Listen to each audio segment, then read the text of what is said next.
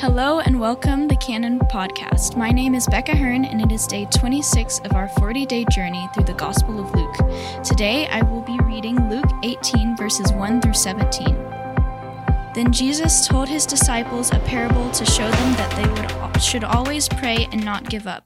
He said, "In a certain town there was a judge who neither feared God nor cared what people thought. And there was a widow in that town who kept coming to him with the plea, 'Grant me justice against my adversary.' For some time he refused, but finally he said to himself, 'Even though I don't fear God or care what people think, yet because this widow keeps bothering me, I will see that she gets justice, so that she won't eventually come and attack me.'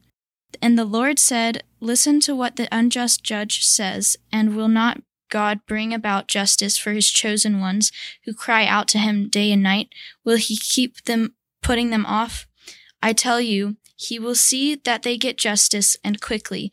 However, when the Son of Man comes, will he find faith on earth?' To some who were confident of their own righteousness and looked down on everyone else, Jesus told this parable. 2 men went up to the temple to pray, one a Pharisee and the other a tax collector. The Pharisee stood by himself and prayed, 'God, I thank you that I am not like other people, robbers, evildoers, adulterers, or even like this tax collector. I fast twice a week and give a tenth of all I get.' But the tax collector stood at a distance. He would not even look up to heaven, but beat his breast and said, 'God, have mercy on me, a sinner.' I tell you that this man, rather than the other, went home justified before God. For all those who exalt themselves will be humbled, and all those who humble themselves will be exalted." People were also bringing babies to Jesus for him to place his hands on them. When the disciples saw this, they rebuked him.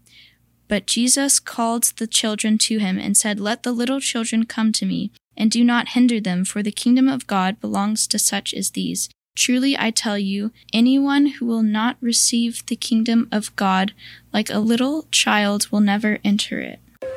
The word of God for the people of God. Thanks be to God. Have a great day. Please join us online or in person this Sunday for worship as we continue our sermon series, On the Road, traveling with Jesus from Galilee to Jerusalem. Have a great day.